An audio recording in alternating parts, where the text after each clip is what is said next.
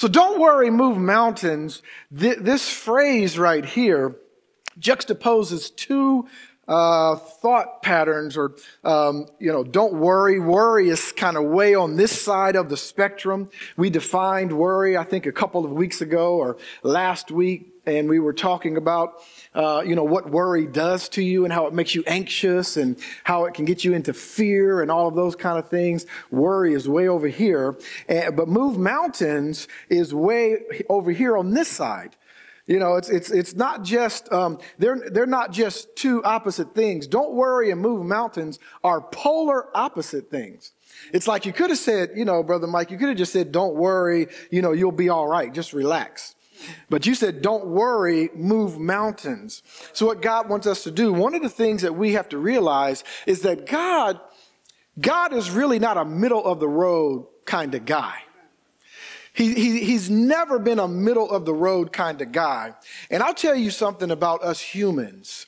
I can't speak for every human, but generally we are middle of the road kind of people.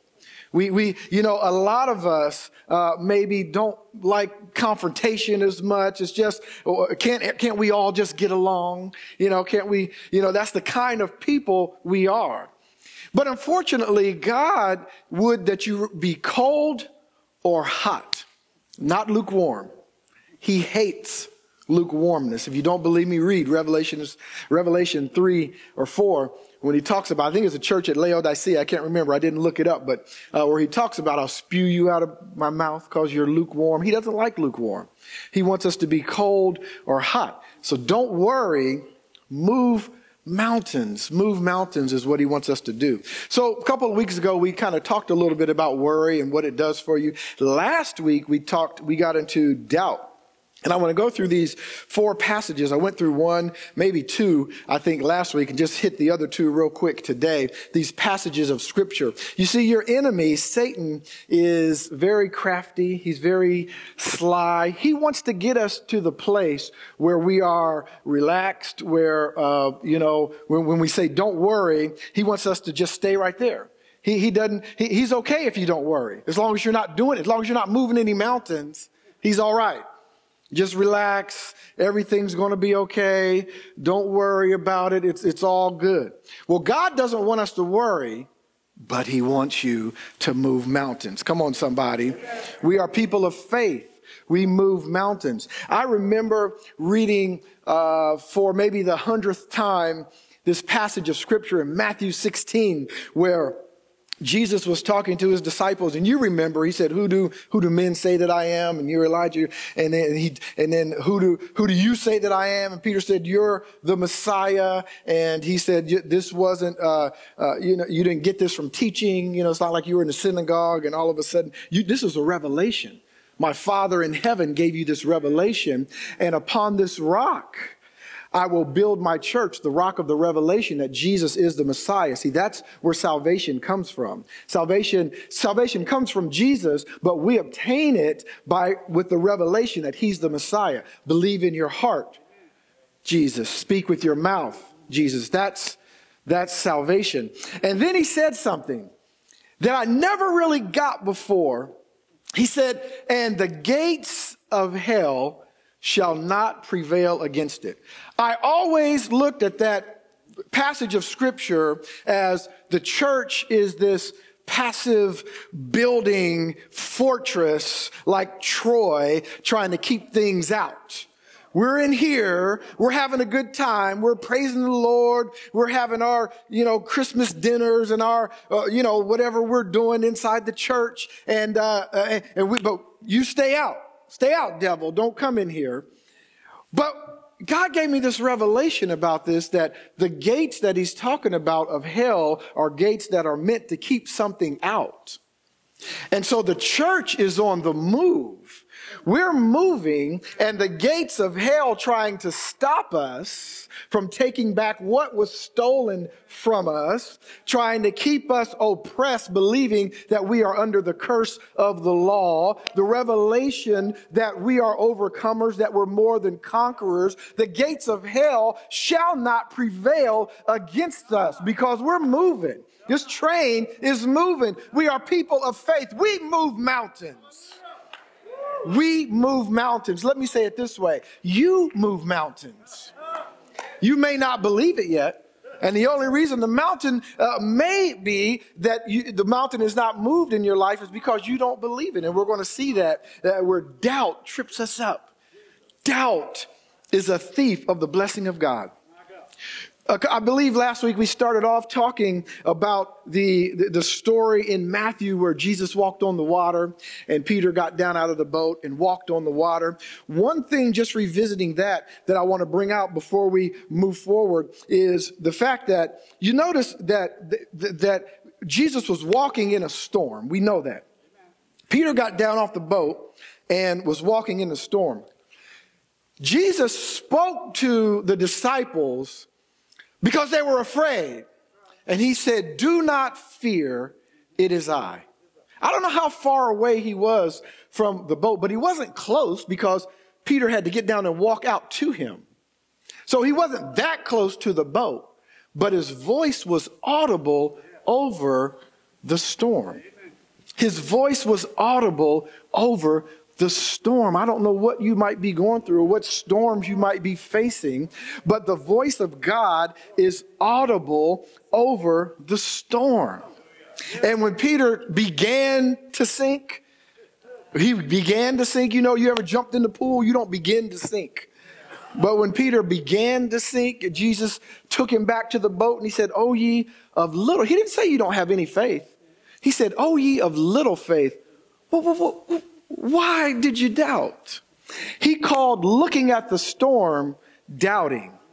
He called looking at the storm doubting. And another thing that stood out to me is he said, "Oh, ye of little faith." If Peter can walk on water with little faith, imagine what we could do with great faith. With great faith. And that's where God wants to get us to.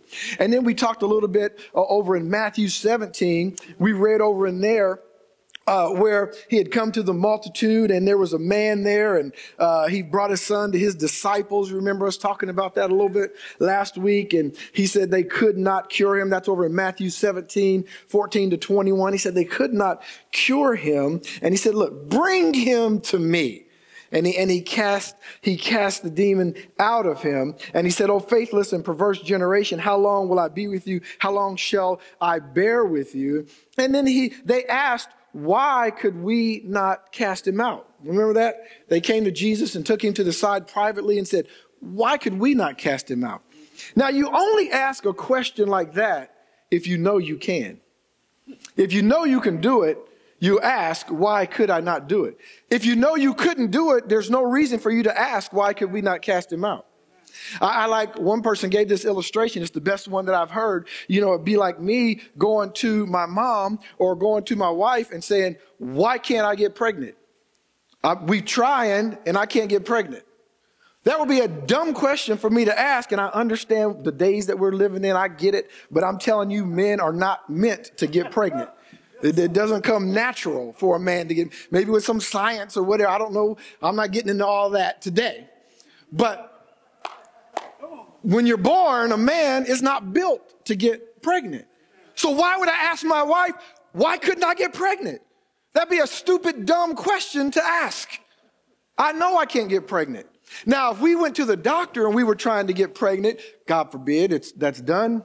Our youngest is at IU. Praise the Lord. Hallelujah. That's done. But if we were trying to get pregnant and she couldn't, and we went to the doctor and she said, "Why can't I get pregnant?" That's a legitimate question because she knows that she can, all things being equal, but for some reason she can't. There's some reason. So the disciples knew that they could, but for some reason it didn't work. How did they know they could? Remember, I think we went back to Matthew 10.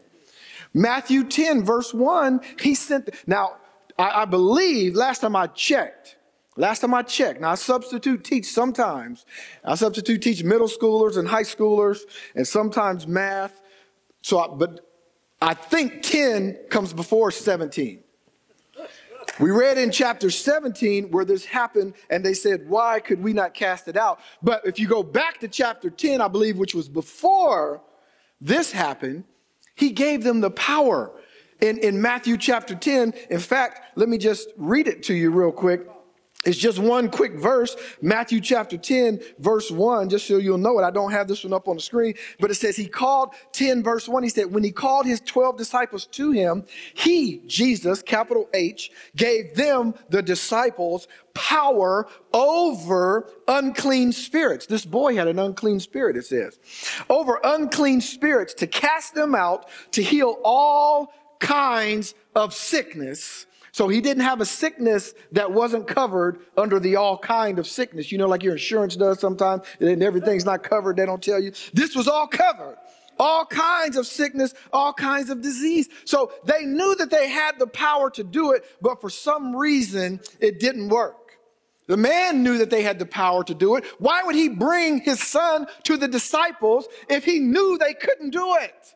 He knew they could do it. What is my point here? My point is you can have the word of God in your life.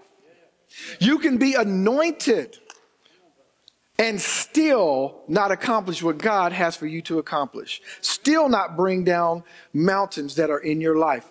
Because that part is up to you. God did his part. Jesus died on the cross. I believe he said it is finished at the end. So he did his part, and we're sitting around waiting for God to do something in our life. He's sitting on the side of his throne waiting for you and I to do something because he gave us the Holy Spirit. He gave us faith. In Romans, everyone has the measure of faith. He gave it to us. What you going to do? What are you going to do? Absolutely right. You're going to use it. You're going to use it. I want to bring one more thing up out of this chapter 17 of Matthew before we go on. If you have your Bible, you can turn over to Mark chapter 4. That's where we're going to start. I know this is just a little warm up today. Don't worry. It's not going to be that long. Don't worry. Don't worry. I can't listen to myself talk that long. Trust me. So, but it says, I brought him to your disciples. I remember one guy, one pastor who I kind of looked up to, he told me, he said, listen, you don't have to be eternal to be immortal. Okay. Don't go on forever. So I got it. I'm not going on forever. But why can we not cast it out? Then he said, this kind only comes out by prayer and fasting. That's at the end of that. I didn't skip over that. Okay. This kind only comes out by prayer and fasting. Well, what is the purpose of prayer and fasting? We just came off of 21 days of prayer. What's the purpose of prayer and fasting? Well, in Acts chapter 13, verse 2, the Bible says this: while they were worshiping the Lord, they were at the church in Antioch, and it's referencing Paul and Barnabas here. It says, as they were worshiping the Lord and fasting, the Holy Spirit said, that's it. That's what you need to know. That's the purpose of prayer and fasting right there. The Holy Spirit said, set apart for me Barnabas and Saul to the work which I have called them. Prayer and fasting, the Holy Spirit said, to hear from God. Over in chapter 14, verse 23, Paul and Barnabas appointed elders for them in each church. They were going to different churches and they were appointing elders. And it says, and with prayer and fasting committed them to the Lord in whom they had put their trust. How did they know which elders? How did they know who that God wanted them to pray for and appoint and anoint? Prayer and fasting. If you don't know God's word, then how can you apply it? How can you apply God's word if you don't know it? Well, one of the ways you get to know it, prayer and fasting. Prayer and fast. When Moses received the 10 commandments, it was during a time of 40 days of prayer and fasting when he received from God, so that when for us to hear from God, prayer and fasting. And a lot of times we don't want to do that. We just want God to just speak to me, Lord. We want to cry. We want tears and snot and all kind of things. And we feel like just all that kind of a worship. And that doesn't move God. And I'm not saying doesn't have emotions. Maybe it does move his heart, but that's not the way he set things to happen. It is by your faith, by your obedience and by your faith. By your obedience and by your faith. You don't believe that? Talk to any parent in here. I'm a parent 5 times. And I understand that, listen, when I ask you to do something, I just want you to obey me. And if you don't do it and you come to me crying and snotting and all that, I am moved. I still want you to do it. All you have to do is do what I ask you to do. You wouldn't have to come to me crying, wondering if I'm going to punish you. Just do what I ask. So God is telling us, just do what I ask you to do, and you will be an overcomer. We need to know God's word in order to apply it.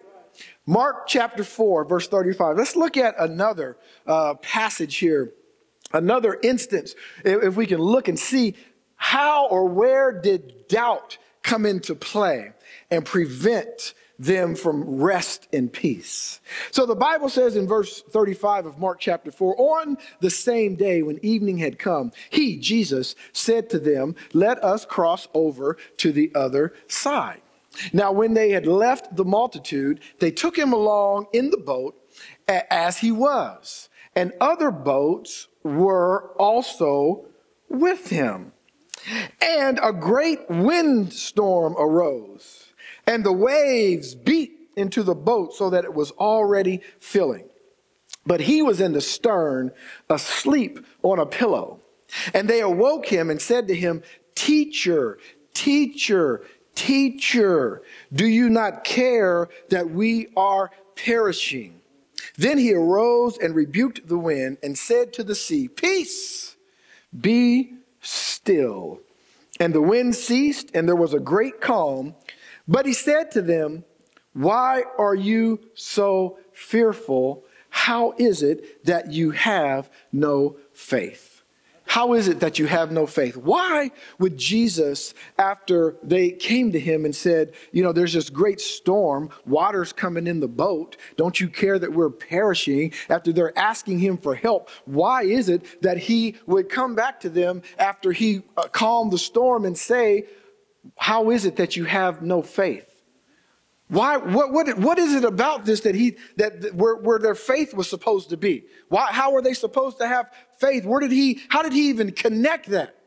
Well, you go right to the beginning, right at verse 35. It says it's right there. It says on the same day when evening had come, he said, he, H-E, capital H-E, he. God incarnate, the word of God spoke. He said, let us go to the other side. Let us go. The word of God was there. The will of God was there. This is why Jesus could go to sleep in the stern of the ship. Because the word was spoken. You can have the word of God right there in your hand and not believe. Doubt will stop us every time. Jesus could go to sleep because he knew what he was doing. He said, let us go to the other side. But this storm came. He spoke the word of God, let us cross to the other side, and the storm came up. Well, guess what? The disciples interpreted the storm as the thing that would cause them to perish. That's how they interpreted the storm.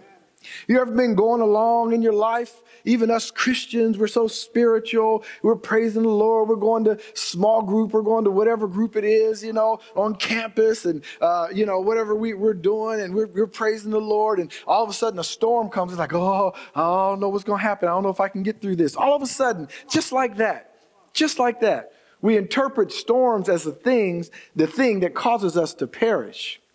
Jesus interpreted the storm as the thing that would expose your faith. Remember that. I'm going to say that again. The disciples interpreted the storm as the thing that would cause them to perish. But Jesus interpreted the storm as a thing that would expose your faith. And if our mindset would change from this storm is here, I'm going to perish, to this storm is here, here's an opportunity for my faith to increase. By the way, remember, and you may be tired of hearing this for those of you who are here and have been here for a while, you may be tired of hearing this, but I'm not going to stop saying it because I want you to understand I am not speaking from a place of where I'm condemning you. Every time I speak the word, teach the word, preach the word, I'm hearing what I'm saying as well. So it's going in here and going in here just like it should be going in there and there to you. Okay? I'm hearing it as well. We're all hearing God's word. Let God be true and every man a lie. All right? Even those who preach his word are not perfect. Come on. We all need to hear the word of God, but God chose to use us to do it. So all I'm saying is don't feel condemned like, oh, Brother Mike, I guess you got it all together. I'm not saying that. I'm saying we all need to hear this. We all need to keep striving. I don't know who needs to hear this morning, but don't give up. You can't give up. If you failed, don't give up. Failure is part of it. Failure is part of it. For the people who really persevere in the Lord, failure is not a stopping block. It's a jumping off point. Failure's not a stopping block. It's a jumping off point. Come on. It's something that excites us to move forward.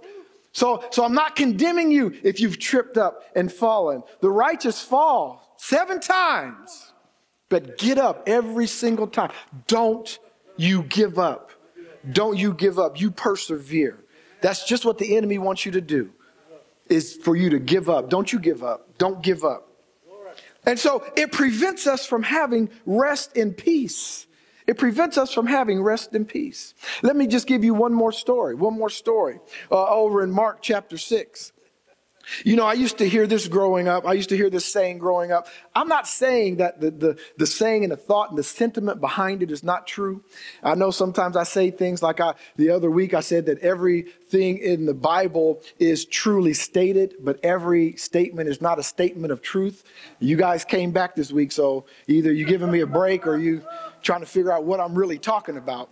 Because I'm not saying that the Bible is not true, but I'm saying there's a few things that people have said in the Bible that weren't true. They just weren't true, okay? And so, so sometimes you hear some things, but listen, don't let it turn you off. Be like the Bereans. You know what my job is as a pastor?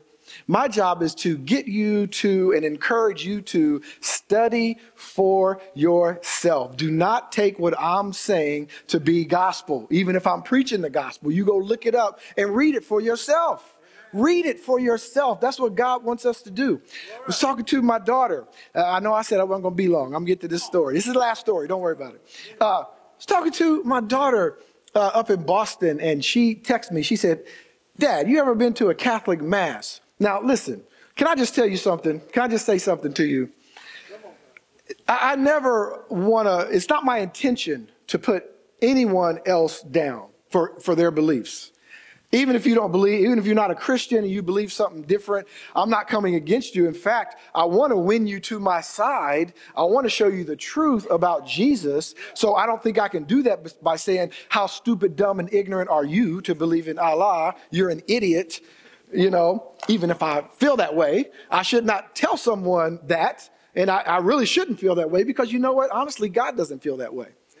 He doesn't feel that way. He died for them as well. Okay. So it's not in my heart to put someone down, but I do want to expose some lies and some what do I want to say? Some things that we've just kind of taken for granted and said, oh, well, that's just the way it goes. And that's what's tripping us up. She said, you ever been to a Catholic mass? I said, yeah, honestly, I went to Catholic school the first 5 grades. Grade 1 through 5, I went to Catholic school. And so every day I had to wear a uniform. Believe it or not, we went to mass 3 times a week. Kneel, stand up, say some Latin, repeat some things, take the Eucharist, go home. And it was only 30 minutes. That's what I did like that about it now. I'm not going to lie. Well, look, I'm not going to lie. I'm in the pulpit. I'm not going to lie to you. I like that part. But I found out a lot of things. And she was saying, well, I wasn't sure, as a Christian, if I should do all the things that they're doing. And there are some things for fundamental Catholicism that is much like the people that Jesus came against in the Old Testament. And these are some things in our life that we need to expose in our own life. I'm not just coming against Catholics, but I'm trying to expose this because I think that for some of us, we do some things and we do things just because we've always heard someone say it. We've heard some preacher say it instead of reading it for ourselves. instead of reading it for ourselves. You know, you have to go to the priest to get forgiven. You have to tell the priest. You know that? You guys have ever been to Catholic? You've seen it on TV, at least. You know, you go in a little box and Father, forgive me for I've sinned. And then they tell you to do 16 Hail Marys, 3 Our Fathers, and 4 whatever else. And that's the only way you can be forgiven. It's hogwash. It's not Bible. That is absolutely not Bible. That's not Bible. That is not the Bible. That's not the Bible. The veil was rent. You have access to God himself. You can go into the throne room yourself. You can speak to God. He said, come boldly to the throne. You have access to him to ask for forgiveness. You have an advocate with the Father. You can speak to God yourself. I'm not telling you don't come to Deetra and I, or don't come to our wonderful, if you have issues, come to Jody for counseling. Absolutely come to her for counseling. But I guarantee you, and I don't want to speak for you, Jody, but I guarantee you that her ultimate goal is to get you on a path where you don't need counseling. That's the ultimate goal, is to get you to seek God for yourself. Mark chapter 6. You can have the word of God. Listen, I heard this saying all growing up. God can do anything but fail. God can do anything but fail. True statement. God can do anything but fail. But look how we interpret that. Sometimes we hear a statement like that and then we don't do anything. Because God can do anything. He's going to do it, so I don't have to do anything. Do you know that you can stop God? You can stop God. I know that's a crazy state. Look, I hope you come back next week. But I'm going to show you in the Bible. Don't believe me? Read the Bible. I'm going to show you there's a few places. I'm just going to show you 2 because of time real quick. You can stop God from moving in your life and from causing you to overcome. You can stop him. Mark chapter 6, look at verse 1. Many of you have read this before. You know the story. It says, then he went out from there, came to his own country, talking about Jesus, and his disciples followed him. And when the Sabbath had come, he began to teach in the synagogue. And many hearing him were astonished, saying, where did this man get these things? And what wisdom is this which is given to him, that such mighty works are performed by his hand? Is this not the carpenter, the son of Mary, the brother of James, Joseph, Judas, and Simon? Are not his sisters here with us? In other words, I know this whole family. So they were offended at him. But Jesus said to them, a prophet is not without honor except in his own country, among his own relatives, and in his own house. Now he could do no mighty work there, except that he laid his hand on a few sick people and healed them, and he marveled because of their unbelief. Then he went about the villages in a circuit teaching. Here he went to his own hometown. If you want to shine anywhere, I know we're talking about Jesus and this is a different thing, but if you want to shine anywhere, it's in your own hometown. You want to come back home and you want the people at home to be proud of you. I would much rather, I could preach all around the world and I love it. I love speaking to people and, other churches, going on mission trips, whatever it may be. But there's nothing like being at home and somebody saying, wow, that was a good message, Pastor Mike. We love you, Pastor Mike, from your own family. If there's any place you want to shine, it's in your own hometown. And Jesus here, it didn't say he couldn't do any mighty works. It said he could do no mighty works there. There. Why? It says he marveled because of their, he marveled because of their unbelief. Their unbelief stopped him from doing a lot of mighty works in their own hometown. And then you know what he did? It says he went about teaching. Why? It didn't say that he went about yelling and screaming. It didn't say he went about grabbing his ear and hearing from the Lord. It didn't say he went about preaching like he had asthma. It didn't say all that. It said he went about teaching. Why? I'm not against preaching, what we interpret as preaching anyway. Not against it. But teaching is the cure for unbelief. Teaching is the cure for unbelief. When they were in the storm, When they were in the storm and he was asleep in the stern, they didn't say, preacher, preacher man, get up and preach to us. Growl at us, preach at us. No, they said, teacher, teacher, do you not care? Teacher, do you not care? You need to know the word of God. I know you get emotional and you like people yelling at you. Listen, there is a place for that. If you feeling down, you feeling a little depressed, you feeling unmotivated, then you need somebody to preach. You need somebody to faith. You need somebody to preach to get you motivated. But if you want to be an overcomer and you want to live the abundant life that Jesus came to give you, you need some teaching. And you need to read the word of God for yourself. You need to know how to apply the principles of God. We ought to be sick and tired, not literally, but sick and tired of the enemy coming into our life, doing whatever he wants to do. And we're just passive, watching him just come in our house, take our children, take our kids, turn us any kind of way he wants to, and wonder why is God not doing anything? And God's wondering why you're not doing anything. You have it. You have the faith. The curse of the law is broken. Read Galatians chapter 3. It's broken in your life. It is broken in your life. You are no longer under the curse. He wants you to live in the blessing of Abraham. And I'm not preaching some sloppy agape. I'm not talking about some sloppy grace where God is magic. No, I'm not talking about that. I'm not telling you life isn't hard. I'm not telling you there are not things we have to overcome. But remember, there's going to be storms. It's not about is there going to be a storm or not. It's how do you interpret the storm? Is it an opportunity for your faith to grow? Or is this the thing that's going to kill me? Is this what's going to kill me? How do you interpret it? Psalm 78. I don't have it up there, but look at Psalm 78, verse 40. In fact, just real quick. I know we're over time. Just real quick. If you have it, go to it.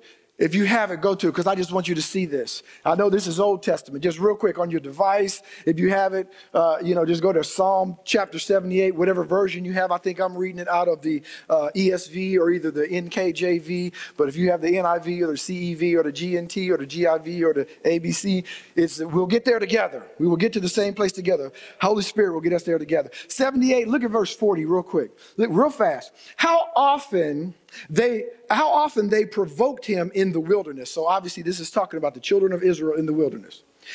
And grieved him in the desert.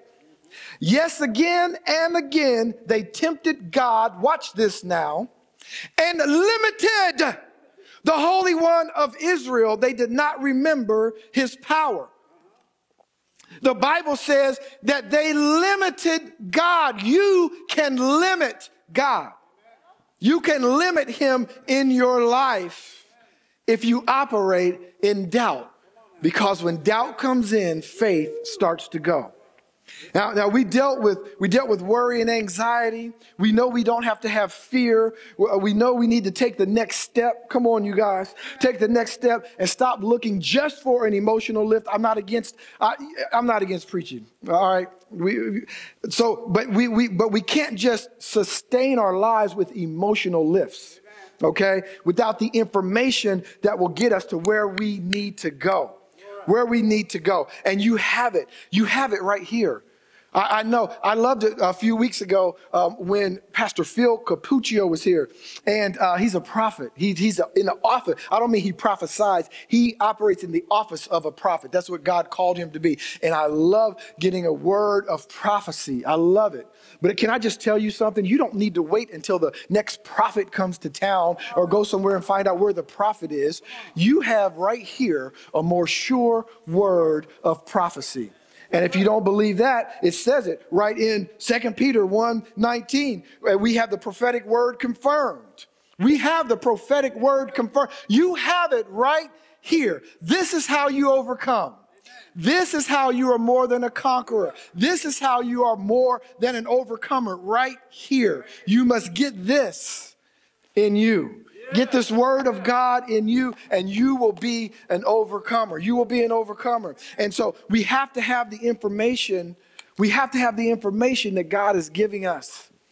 We need to be taught. We need to be like the Bereans and seek it out. That's what I'm trying to get you to do today. Here's my 4 points for today and we're done. First of all, our first one, it prevents experiencing God in the miraculous. Remember, walking on water. Peter, all of them could have walked on water. Every last one of them. If they would have said, bid me to come to you, he would have said, come on. All of them. But doubt prevents us from moving in the miraculous. It also prevents us from being delivered. That was the boy. I brought him to your disciples, but they could not. Really, they would not. Or that something was wrong, that they couldn't do it. They couldn't do it. It prevents us from getting rest and peace. Jesus was asleep in the stern of the ship, resting and peaceful, even though there was a storm.